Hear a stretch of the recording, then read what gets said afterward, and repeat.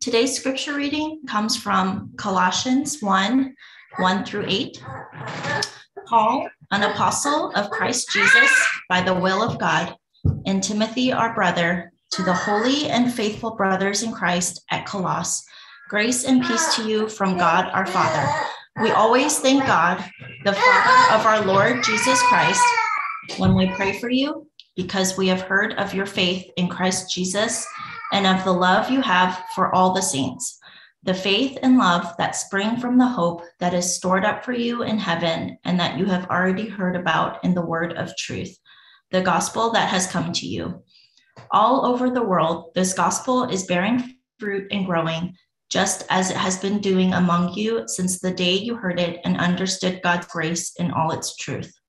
You learned it from Epaphras, our dear fellow servant, who is a faithful minister of Christ on our behalf, and who also told us of your love in the Spirit. Amen. Greetings to everyone as we arrive at the second Sunday of the new year, temporarily still in our fully remote format. I am so looking forward to resuming in person next Sunday. As Peter mentioned, I trust that you have had some time to reflect upon the message delivered by Pastor Taylor Field last Sunday on relying and remaining in God's love. I found processing the message challenging through a couple of experiences this past week, but I quite appreciated the timeliness of it.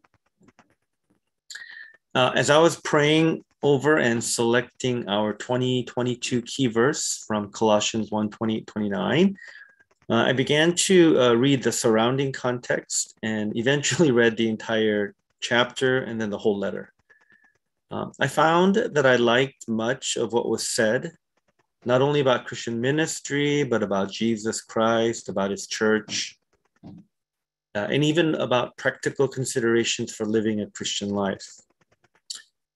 And then as we did late December devotion time through the book, I began to mull over the possibility of perhaps having us go through the entire book of Colossians via Sunday sermons. I'm still praying about whether to do that or not, but I did find that chapter 1, culminating with our key verses, really spoke to me. Thusly, I'd like to share my first few Sunday messages of the year from these texts.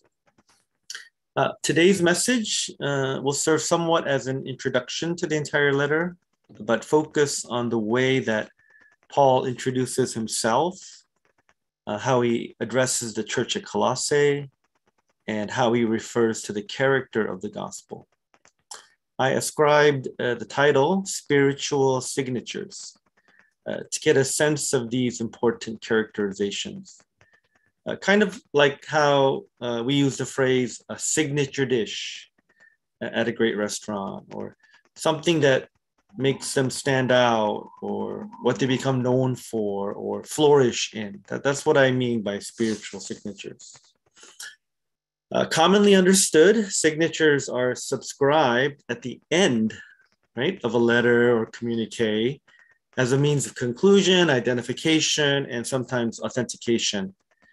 But when we look at Paul's epistles as a genre, we can get the impression that the way he ends his letters are actually quite varied. The section where we can actually find more of a pattern is in the beginning, in the greeting, some of which tracks the epistolary genre or formula of the time. But in Paul, you'll find certain details that can be said to be decisively Pauline. There we'll find some consistency and regularity, or as I'm trying to convey today, a signature style. What I hope to do today then is to have us look at Paul's signature or self-reference. This will be followed by looking at the spiritual signature of the church at Colossae, and then consideration of one of the essential features of the gospel, at least according to the first 8 verses in this book of the Bible. So you have the verse designations there. Let's start with Paul's signature as formulated in his greeting. First off, we can observe that Paul is communicating a certain sense of identity. He refers to himself on a consistent basis as an apostle of Christ Jesus by the will of God. An apostle of Christ Jesus by the will of God.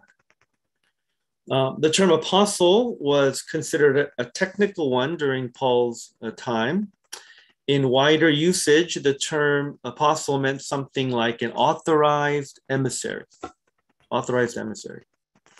In Christian circles, it was narrowed down to referring to the 12 original apostles of Jesus, right? Men that he chose, discipled, trained during his earthly ministry. And then after Jesus died and resurrected and ascended, in the era of the early church, a few others were given this designation as well, who were not originally part of the 12. They included James, the brother of Jesus and the leader of the Jerusalem church. Also Matthias, who assumed the vacated/forfeited apostleship of Judas Iscariot. And the Apostle Paul, to name the most prominent.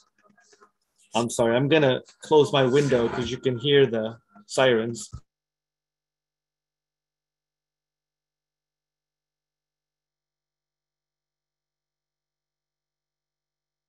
Okay, welcome to virtual church. Paul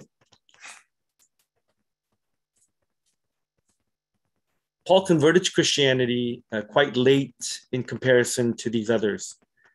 His famous conversion story on the road to Damascus was not only an efficacious way in leading him to repent of his God-opposing ways, but provided him an eyewitness encounter with the risen Lord. It seems that one of the criteria of apostleship was to have been an eyewitness, have seen Jesus, a living Jesus, right? Although Paul did not see Jesus when he was alive, he clearly met the resurrected Jesus.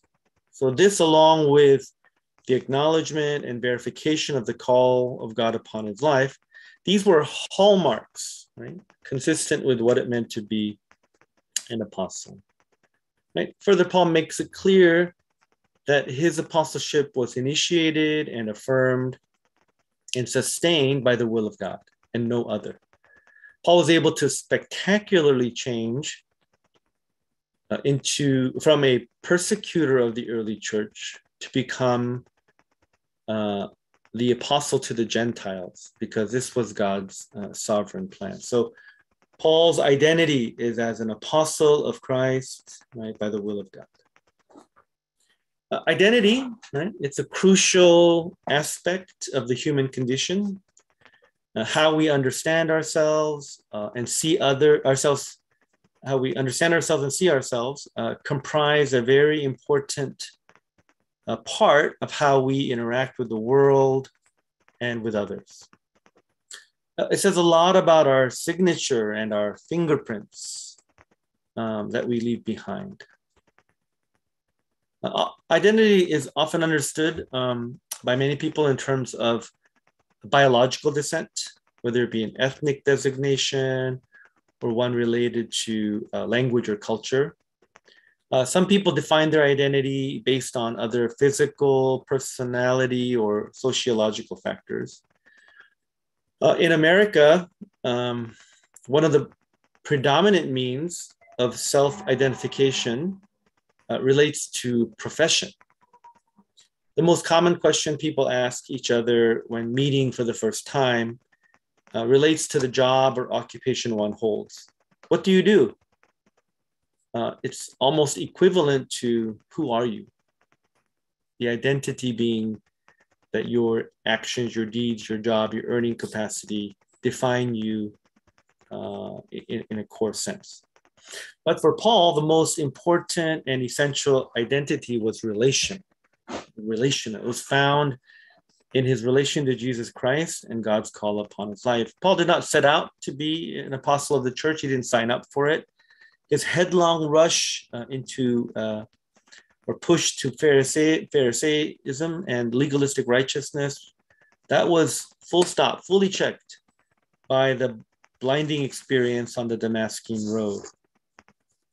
Accordingly, how Paul saw himself became firmly tied to that encounter, that relational interaction with the resurrected Jesus, Lord Jesus, the head of the church, whom Paul had been severely persecuting at the time. When Paul realized that Jesus was God, he not only changed the direction of his life, but how and who he saw himself as. So that's his signature. I am a new creation. I am somebody different from who I set myself out to be. I am defined by a relationship. I belong to Jesus. That's my most important signature. Has that identity formation occurred in us? Right? Maybe it started, but it's been kind of stuck. Have we renewed it recently? Is that kind of the becoming more and more the core, more and more the foundation of what makes me go, of how I see myself, how I make choices? What's your core identity? Is it your profession? Is it your family? Is it as an American? Is it connected to others? Or is it something else altogether?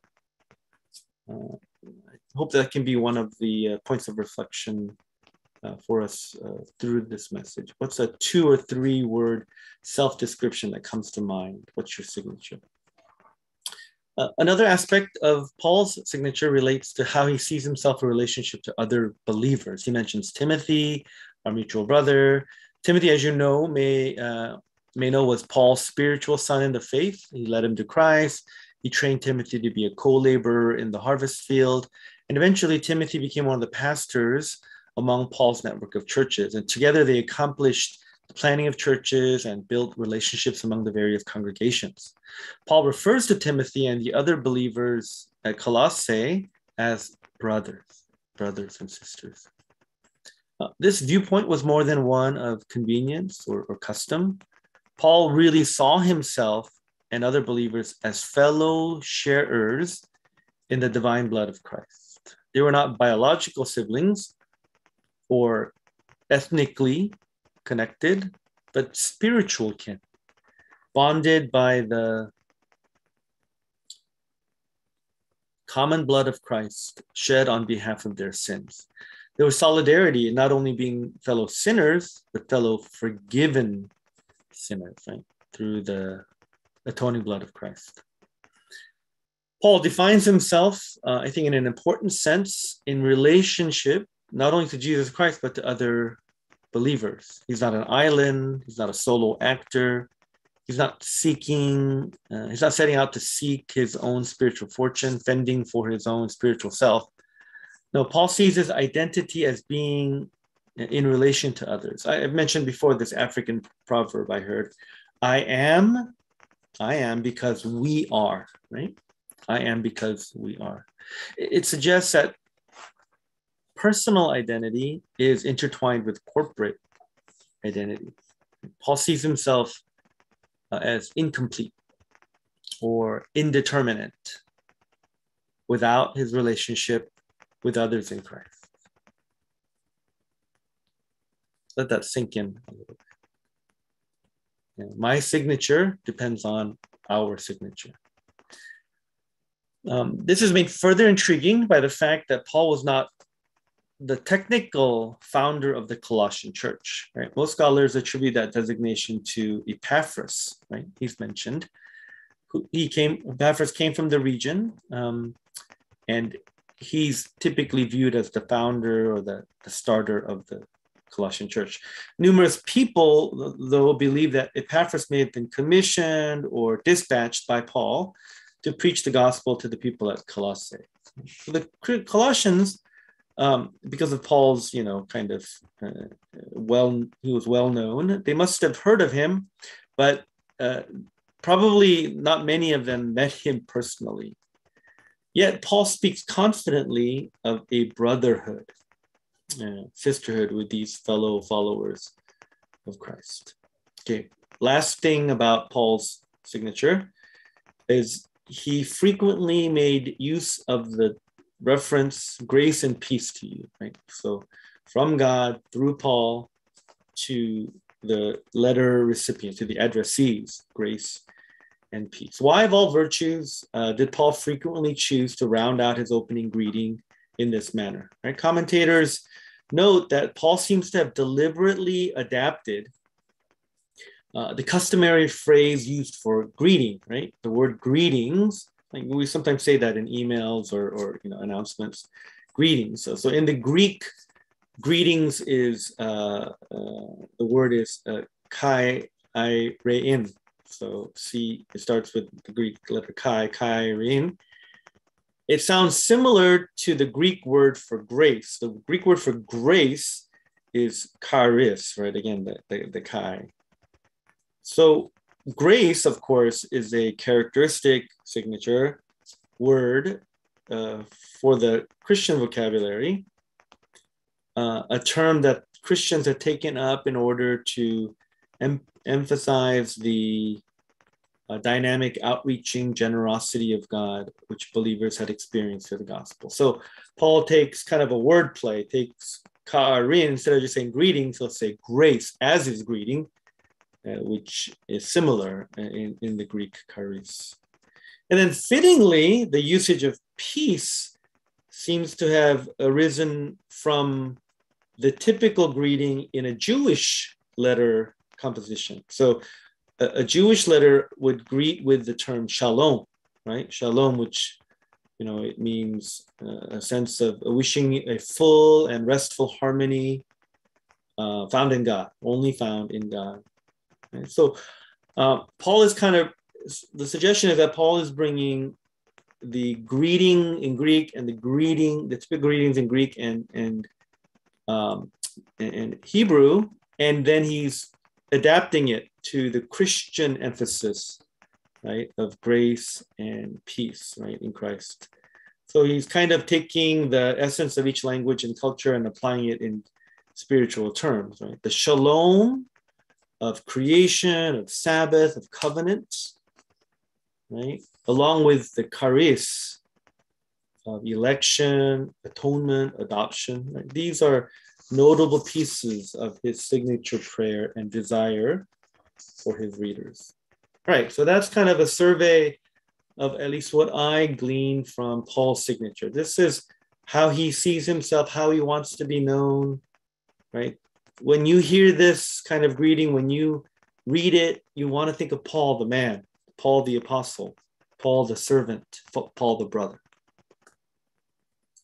Let's move on to the signature of the Colossians.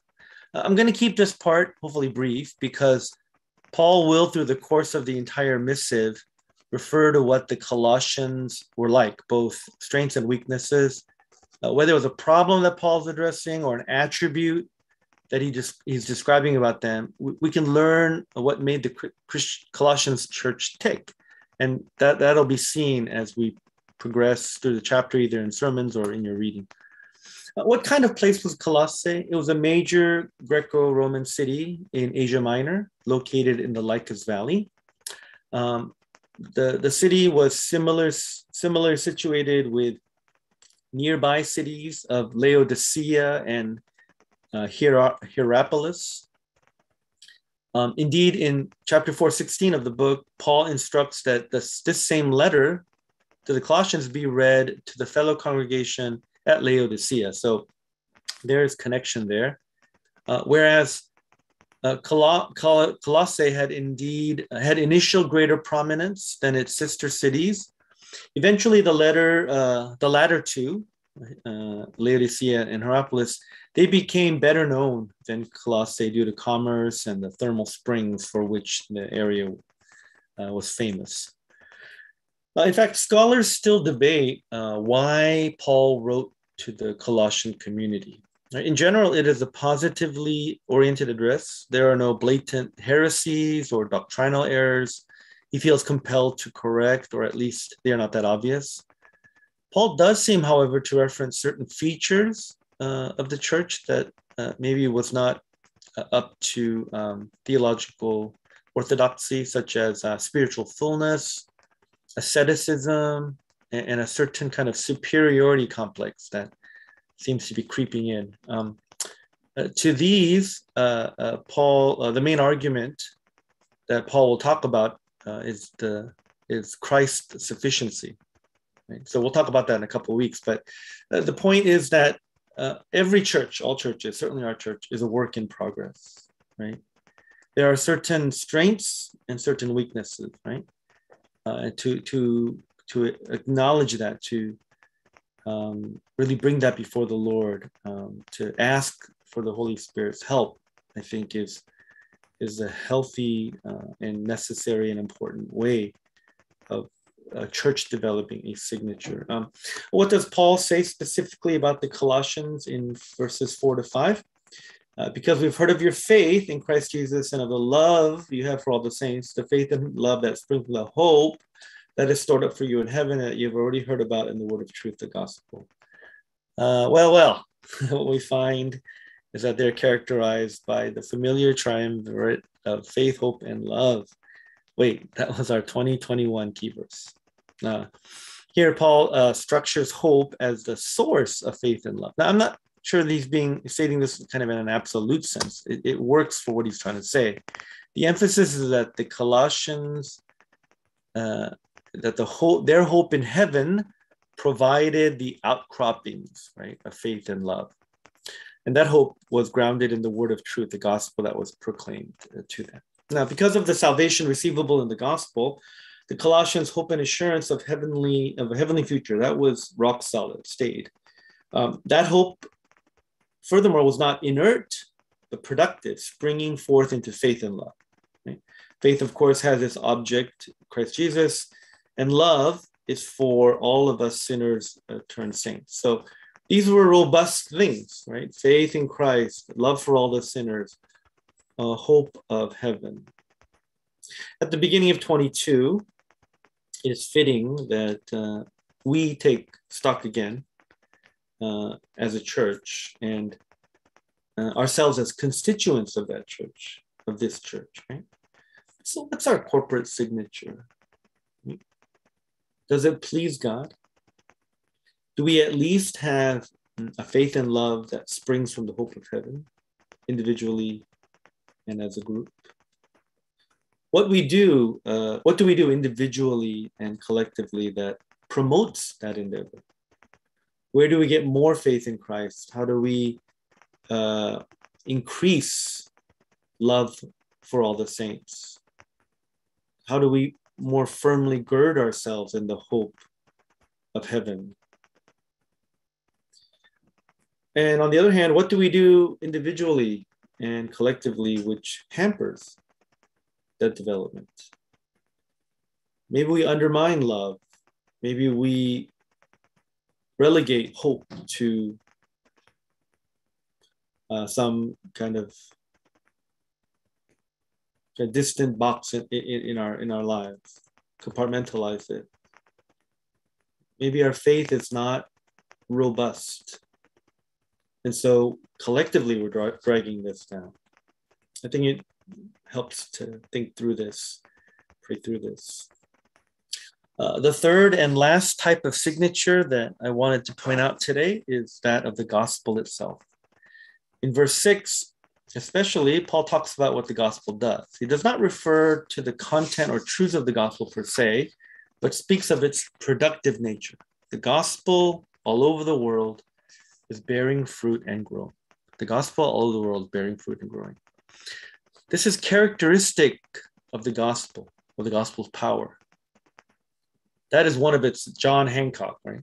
Declaration of, that's one of his John Hancock signatures. Yes, by nature, the gospel leads to fruit bearing. The gospel is something that produces another. It is not just a thing, an item, something inanimate. It might be better described as almost being alive or organic. When it comes upon an individual's life in whom God has been working, the seed of the gospel will lodge in fertile good soil, and almost by its own power, it will proceed to germinate, to sprout, and mature to the point of bearing visible fruit. That is the innate power that God has granted in the gospel. Paul says in the book of Romans that it is the power of God for the salvation of those who believe, both Jews and Gentiles. Now, the gospel can become too much of a cognitive thing for us, me. It certainly needs to be accurate. The correct understanding is crucial. The kernel or kerygma is very important. We do have to get it right, but the gospel can't stop there. It's not just information or factoids or even proper theological truth. Something should happen where the gospel is present. Something should happen in me. Something should happen in us. Something should happen through us. Right? Like the parable of the sower who scatters seed and that which falls in good soil, it goes on to yield a 30, 60, 100-fold harvest of grain.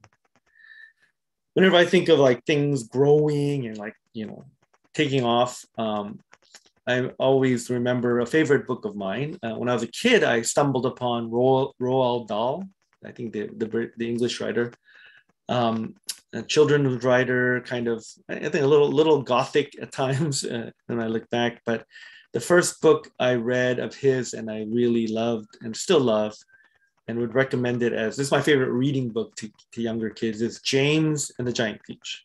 James and the Giant Peach. And it's about this orphaned little boy who's miserable because his parents have died, and his two aunts that he comes under their guardianship are really cruel and it makes his life miserable. And he's resigned to just having a miserable, unhappy life. And he's in the garden and he runs into a weird old man, right, who has this white bag of special, like, moving, green things, thousands of them, right? And he says these are magic kind of creatures, and he instructs James how to make a kind of a tonic and drink it, and then all that power, all that magic will change his life and make him super happy. And James is like so elated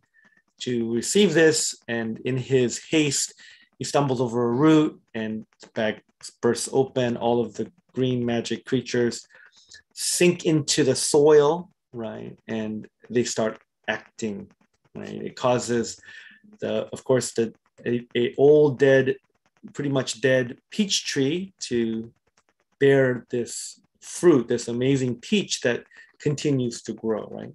To grow as big as a house, basically, right? And then some of the animals, some of the bugs, like the caterpillar and the earthworm and the silkworm, right? There's all these cast of characters. They receive the effect of these magic green things, and they set out on an adventure, right? James and all of these creatures residing in this huge, luscious giant peach, right? And all the misadventures and all the excitement. Yeah. I imagine the gospel, right? Unleashed, the gospel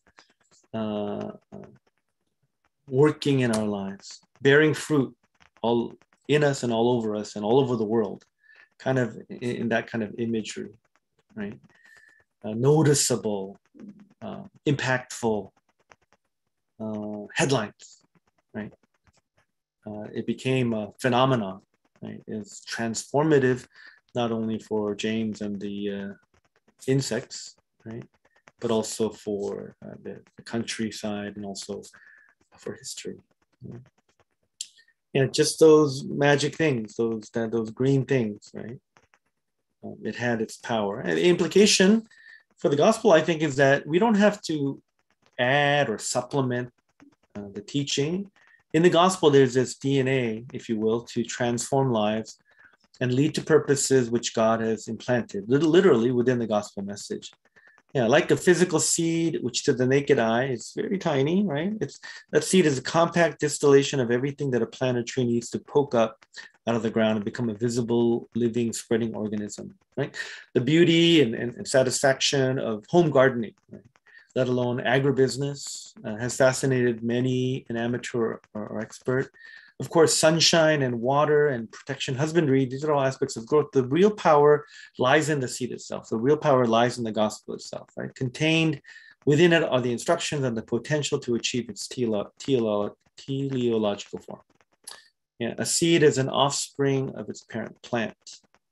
Likewise, the gospel is a seed of God's purpose and power, and encoded in its message and derivation is the power and potential to change a hopeless sinner into a mighty servant of God. The gospel should make us come alive, amen? It does not remain stagnant, right? Note that that's what Paul is saying about the Colossians, right? It's been doing that, bearing fruit since the gospel was first proclaimed. I was really blessed by that detail, actually. The gospel was working from day one. When they heard it, when they understood it, it started churning and moving and beautifying, changing their lives.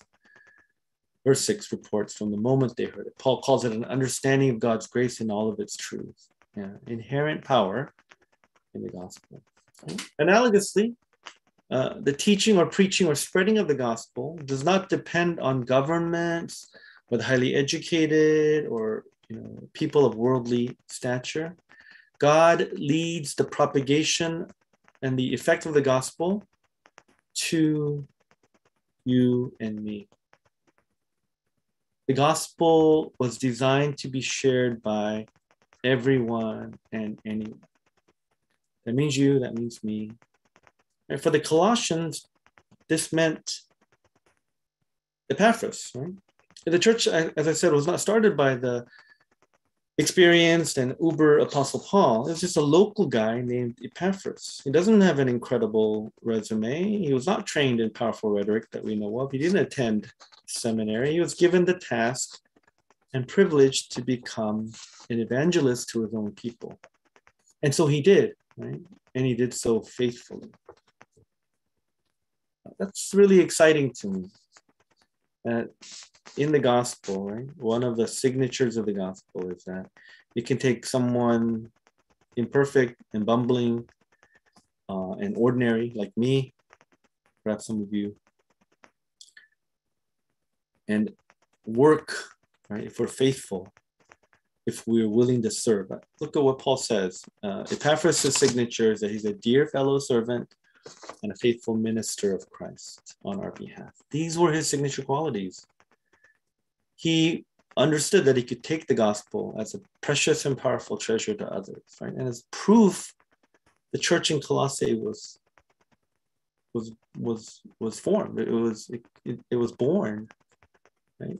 I think most people believe that Epaphras went on to do the work in Laodicea and Hierapolis, right? Later, we find that he's actually in prison, sharing a prison cell with Paul. So here is a simple man. I don't know. They don't give much biographical detail, but just for my sake, call him simple. And yet, because the gospel came into his life, he became a giant peach, right, for the people there.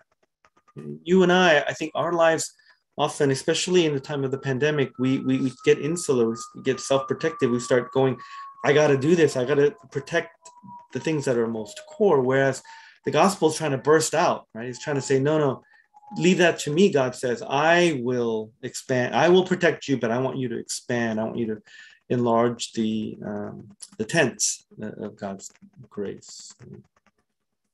We should experience the gospel signature in our lives. Yeah, Marge's song, right? There's still good news worth repeating. I believe that. Let's believe that. Let's practice that. Let's be a fellow servant. Let's be a faithful minister of Christ. Let's pray.